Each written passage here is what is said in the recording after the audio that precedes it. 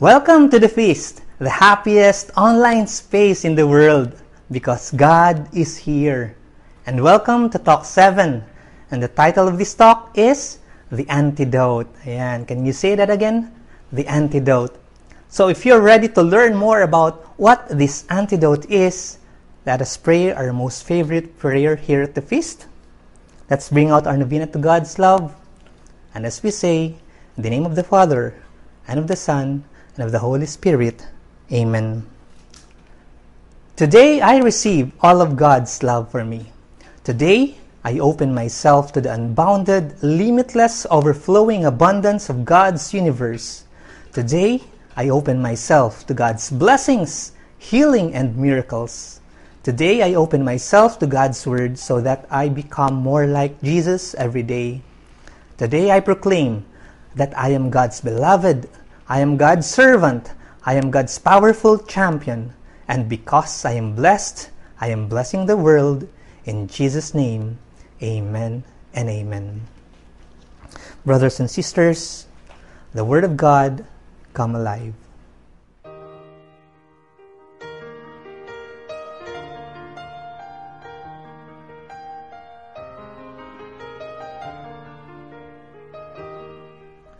God will speak to you today. So if you have someone right now beside you, sabihin mo sa kanya, God will speak to you today.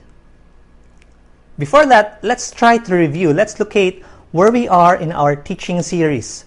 We're working on the Gospel of Matthew, di ba? Naalala nyo last time, and we're now studying the Sermon on the Mount. In this sermon, Jesus peeled away the outer wrapping of 6 specific laws to expose God's heart.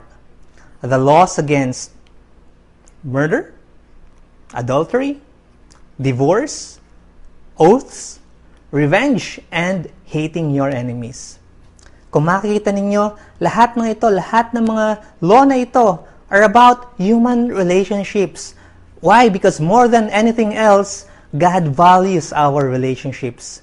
God values our families. And so if there's a family member right there beside you, again, tell that person, tell your family member, I treasure you more than anything else. Mahal na mahal kita. So that's God's attitude towards us, and He wants us to take on that same attitude. In the past weeks, we've already talked about the laws against murder, naalala nyo? And last week, we talked about adultery. So today, my dear friends, we're going to talk about divorce. Believe me, it's going to be explosive. So again, I want you to listen. Makinig po tayo ngayong araw nito. Napaka-importante ng message. Whether you're married, you're separated, you're remarried, or widowed, or single, kahit sino ka pa man, kapatid, God is speaking to you today. Ang talk na ito para sa iyo. So let's read. Jesus said, "You have heard that law that says a man can divorce his wife by merely giving her a written notice of divorce. But I say that a man who divorces his wife, unless she has been unfaithful, causes her to commit adultery. And anyone who marries a divorced woman also commits adultery." And that is from Matthew chapter 5, verse 31 to 32. I'd like you to pray this simple prayer with me. You may put your hand over your chest, close your eyes, as we say, Lord, I pray, impart blessing on all my relationships. Anoint them, Lord. Empower them. Pour your overflowing love into my small and big family, my friendships, my workmates, and everyone else that lives within the circle of my life. Lord, give me wisdom to know how to love more. In Jesus' name, amen and amen. In the name of the Father, and of the Son, and of the Holy Spirit, amen. The Word of God come alive.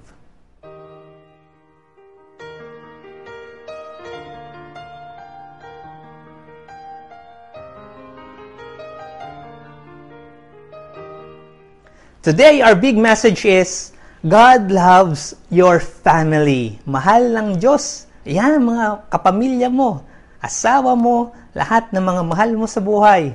No? In the past century, historians like Edward Gibbons, Christopher Dawson, Carl Zimmerman asked the question, why do entire civilizations fail? And through careful research, they were able to trace the failure of a society to the failure of family life. Think of the mightier Roman Empire. No? Balikan natin yung mga pinag-aralan na sa araling panlipunan, world history. No? As early as the 1st century AD, Seneca, Roman philosopher siya, no, was already warning about the empire's fall. At that time, Rome had the most powerful army in the world. So people rebuked him. Sabi nila, ano ba mga pinagsasabi mo? No? And they said he was crazy. When asked why he believed so, he pointed to the disintegration of family. And this is what he said. They divorce in order to remarry, and they marry in order to divorce. Grabe, ano? Parang nakakaloko, pero yun ang nakita niya. And the question is this, isn't this what is happening today? That's why you're seeing the decline of Western civilization. Let's look at the statistics. Kan sabi nga, numbers don't lie. These are the statistics from the United States. Eto, almost 50% of all marriages in America end in divorce. 60% of second marriages end in divorce. And 73% of third marriages end in divorce. I'm really sorry, but I need to insert a lesson here. What do these figures show you? Ano yung mga pinapakita nitong figures na to? Many times, the problem is not the other person, but the inner person. If you don't change you bring the problem to the next marriage. In 1960, just 5% of births are from unmarried mothers. And if you look at the number today, the figure is 40%. Ganon kalaki ang ginamp niya. And sadly, tayo mga Pilipino, mahabol tayo dito. We are catching up. And even without an official divorce law, marriages are breaking apart. And would you believe, in the past 12 years, there has been a decline of 30% of marriages in the Philippines because singles would rather live in than get married. Hindi ko alam kung bakit, siguro mas maganda sa kanila na magsama na lang, walang hassle ng pagpapakasal. But the chances of cohabitating couples separating rise up by 500% more than married couples because it's so easy to pack up and leave. Diba? Wala namang commitment. Sige, babay na lang, ganun na lang, bigla-bigla. So let me show you how disastrous this is long-term for any country. This is the question. How does family life affect the nation? Here are 3 concrete areas affected by family life. Number 1, poverty. In the US, statistics say that only 5% of married family households are considered poor. But a whopping 30% of single-parent households are poor. If we don't strengthen family life, we'll see more poverty. Number 2, crime. Studies show that the most important predictor of criminal behavior is the father's absence in a person's life. Parang pelikula man yung dating, pero napaka-common yung mga kwento na makakakita ka o makakarinig ka ng mga kabataan na nagloloko sa school, nasisira yung buhay. At karamihan sa kanila, ay galing sa tinatawag na broken homes or broken family. Number 3, government spending. Once upon a time, close-knit families provided for childcare, healthcare, pension, elderly care. But because families have fractured, nasisira na, the government has taken over these services. And because of the twin evils of corruption and bureaucracy, trillions are wasted. Believe me, strong families will save a lot of money for the government. And let me say this as strong as I can. The real wealth of a nation is not its gold or its oil or other natural resources. The real wealth of a nation is its strong families. And here's a huge point. Loving families are God's antidote to almost every problem in the world. That's why God loves your family. God wants to use your family as His healing balm to this wounded world. And here's a note. When we say family, yes, it means our blood, kadugo natin. But family also means the church, which is our spiritual family. Okay, sige. Pag-usapan naman natin. Tapos na tayo sa statistics. Let's go to our scriptures. Let me give you a background to our key passage. Compared to other cultures around Israel, Jews were supposed to have the highest standards towards marriage. Again, sadly, as the centuries went by, divorce became rampant even among the Jews because of the way religious teachers interpreted the law of Moses. And divorce was pretty common in the time of Jesus. Balikan natin yung ating scripture. Ano bang sinasabi doon? Jesus said, "You have heard the law that says a man can divorce his wife by merely giving her a written notice of divorce." No? Napakadali. Ito sa OEC, susulat ka lang. Ayoko na sa'yo, divorce na tayo. But I say that a man who divorces his wife, unless she has been unfaithful, causes her to commit adultery. And anyone who marries a divorced woman also commits adultery. Here is the original divorce law for Moses from the book of Deuteronomy. And it says, "Suppose a man marries a woman, but she does not please him." No?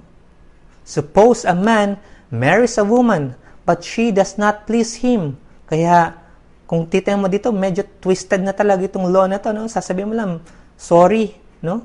Yung katawan mo, kung paano ka manamit, kung paano yung itsura mo, well, ayoko na, ano? Ayoko na, kaya you don't please me anymore. Balikan natin, ano yung nasusulat? Having discovered something wrong with her, he writes a document of divorce, hands it to her, and sends her away from his house. When she leaves his house, she is free to marry another man. Ayan. So as you can see, the divorce law was so open for abuse. Getting a divorce was so easy. Napakadali niya. Just write a document and you will get that, no? Pwede ka nang mag-divorce. But the question is, was this what God wanted? The prophet spoke against this. God said through Malachi, "For I hate divorce." No? To divorce your wife is to overwhelm her with cruelty. Around 100 years before Jesus, there were two esteemed rabbis. Sino sila? Si Shammai and si Hillel. Ayan, dalawa sila. And they had their own respective followers representing opposing schools of thought. For example, itong si School of Shammai taught that you only get a divorce because of one reason, adultery. Period. Yun lang yung dahilan para makapag-divorce. Ito naman, sa School of Hillel, taught that you can divorce for any reason. You caught your wife talking to another man? Ayan, divorce her. Nasunog niya yung iyong nilulutong pagkain for breakfast? You can divorce her. No? Nasobrahan lang ng asin yung pagkain ng dinner. Again, you can divorce her. And you don't like her face, her fake eyebrows, yung kanyang makeup, and you can divorce her. No? Kahit ano pang reason siguro na pwede mo maisip, you can divorce your wife. Again, the question is, which school of thought was more popular during the time of Jesus? The answer is obvious, no? Alam natin yan. And Jesus wasn't siding with the Hillelites, but was he siding with Shammai's. Since Jesus said that adultery was the only valid reason for divorce. Well, not at all. Here's why.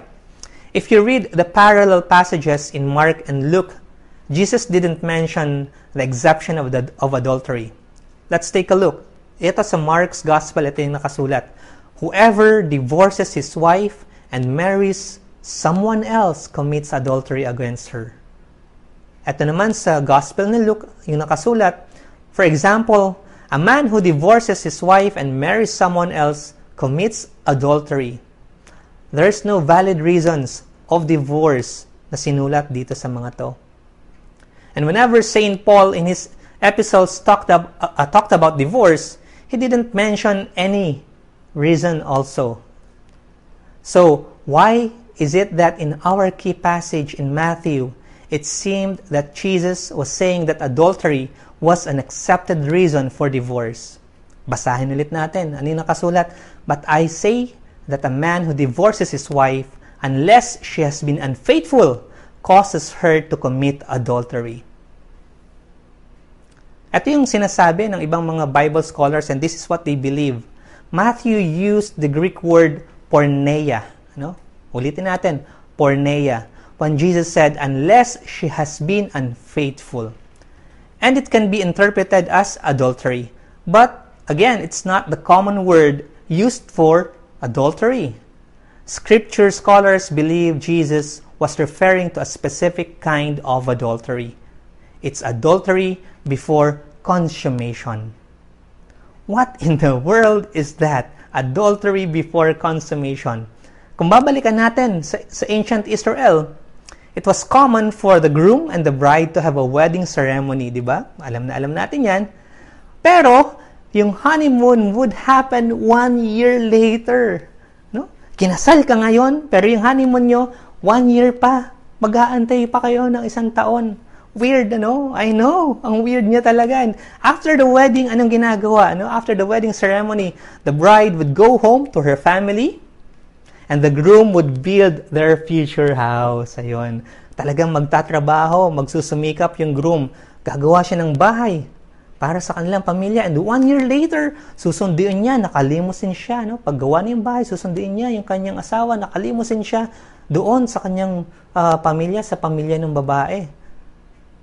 Tapos, uuwi sila, papakita niya. Ayan, meron na tayong outdoor jacuzzi with all the trimmings na gusto mo, Ayan. So, it's possible that adultery could happen within that year. So, to Jesus, that was the only reason for divorce. Here's the theory. No other gospel except Matthew mentioned about Joseph wanting to divorce Mary. Ano ulit yung nasusulat dito? Matthew said, because Joseph, her husband, was faithful to the law and yet did not want to expose her to public disgrace, he had in mind to divorce her quietly. So again, 5 chapters later, Matthew could have been connecting this with what Jesus said about divorce. Obviously, this kind of adultery isn't applicable today. Why? Kasi right after your wedding, diretso na agad sa honeymoon, It happens right after the wedding, which is a good thing, But here's my big point. Jesus wasn't siding with Hillel, who was very liberal, or even with Shammai, who seemed conservative. Jesus was revealing God's heartbeat for marriage. That God loved marriage. That God loved family. That God wants us to fight for our marriage and our family. And yes, He was echoing the prophet Malachi, I hate divorce. Ayan. Yun ang gustong sabihin ni God. Do you have a family? Yes? Kasama mo ba dyan? Sa paligid mo, sa tabi mo ang iyong pamilya? If so, then I invite you to listen, watch as Brother Woody talks about how to fight for your marriage. Experience God today. God bless. Thank you, Brother Alex. As mentioned by Brother Alex, Jesus was revealing God's heartbeat for marriage. That God loved marriage, that God loves the family and God wants to fight for the family and our marriage. And yes, he was echoing what the prophet Malachi said, I hate divorce. So if you have a family, brothers and sisters, here's how to fight for your marriage. Work on your marriage in three crucial steps. Number 1, character. 2nd, communication. And 3rd, commitment. Let's discuss each one. Number 1, work on your character. The fact, brothers and sisters, is that many marriage problems arise from immaturity. Many husbands and wives are kids in adult bodies. And since you cannot change your spouse, change yourself. Work on your own emotional and spiritual maturity. Grow closer to God. Deepen your relationship with Him. Or get help from a spiritual community like the feast. Or join a small group, a caring group of couples who are also committed to fight for their marriages.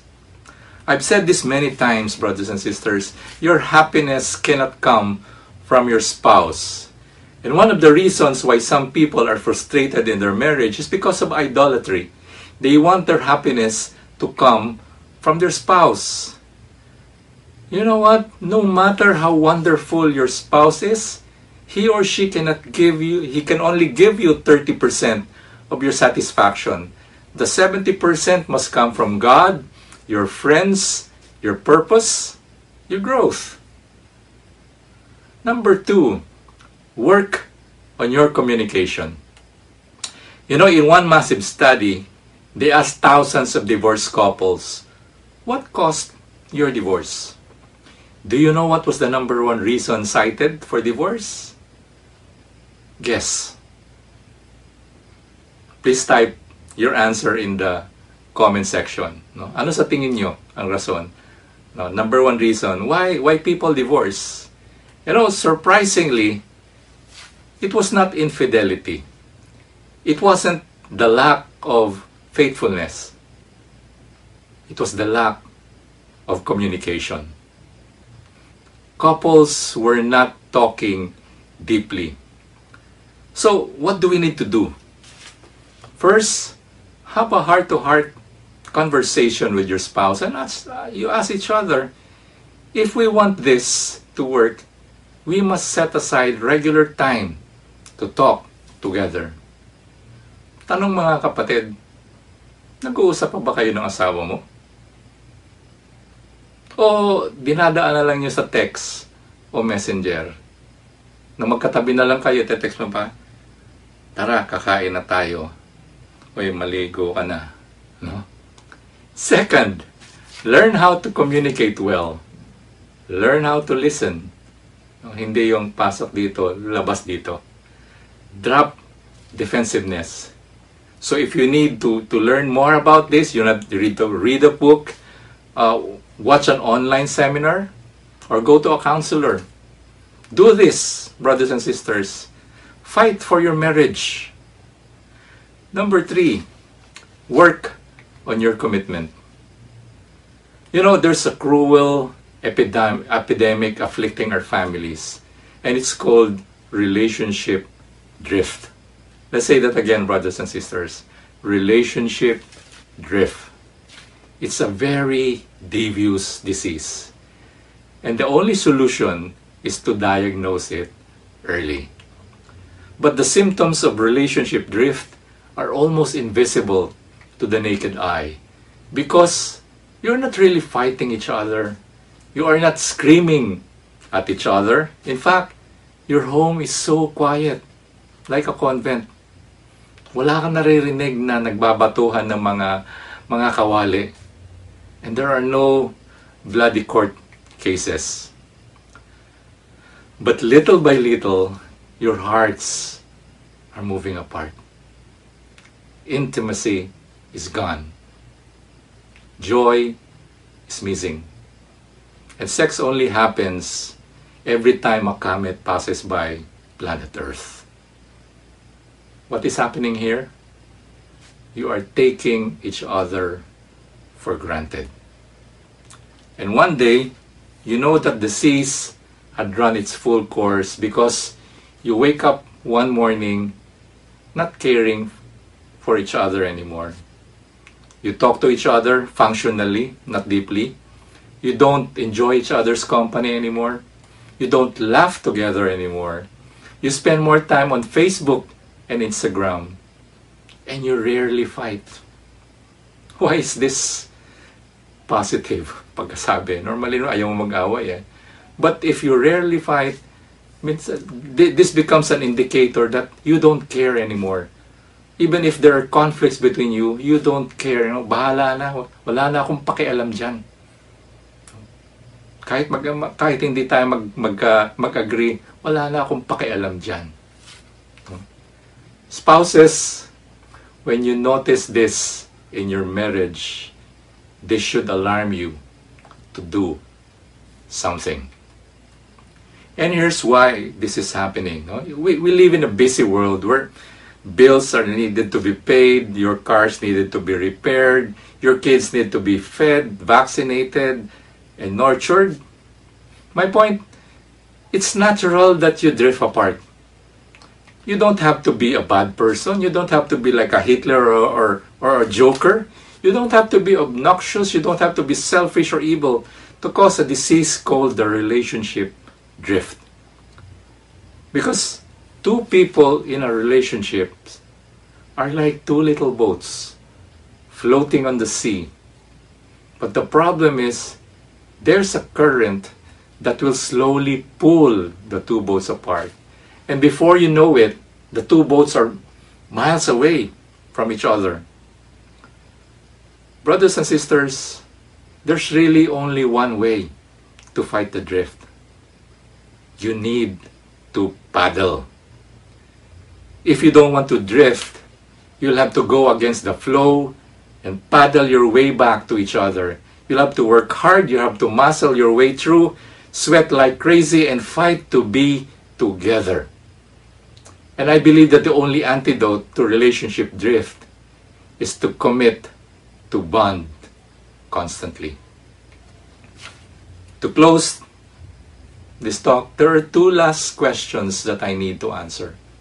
Number one, but what if we can't repair the marriage? You know, in marriage, there are three evils that require extreme actions: abuse, addiction, and adultery. So if you are being abused verbally, emotionally, and physically, or if your spouse is addicted to drugs or alcohol or gambling and is destroying your life and that of your children, or if your spouse is falling into a pattern of adultery, first things first, protect yourself. Leave even temporarily until he or she gets rid of the evil that he or she is doing. You know, I have seen some spouses, they repent from their abuse, their addiction, and adultery. They recover and are living transformed lives and beautiful marriages.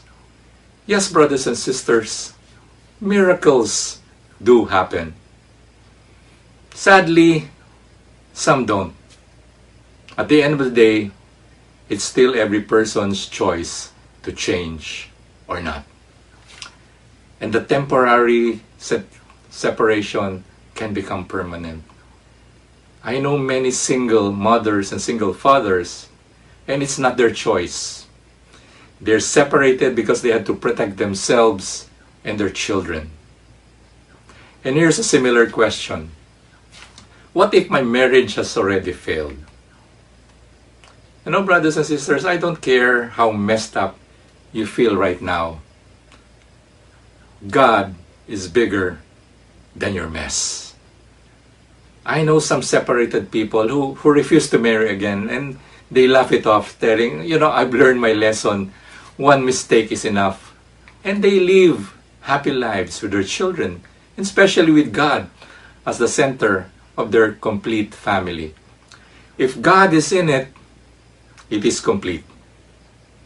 Some want to marry again, but I tell them to get a civil and church annulment.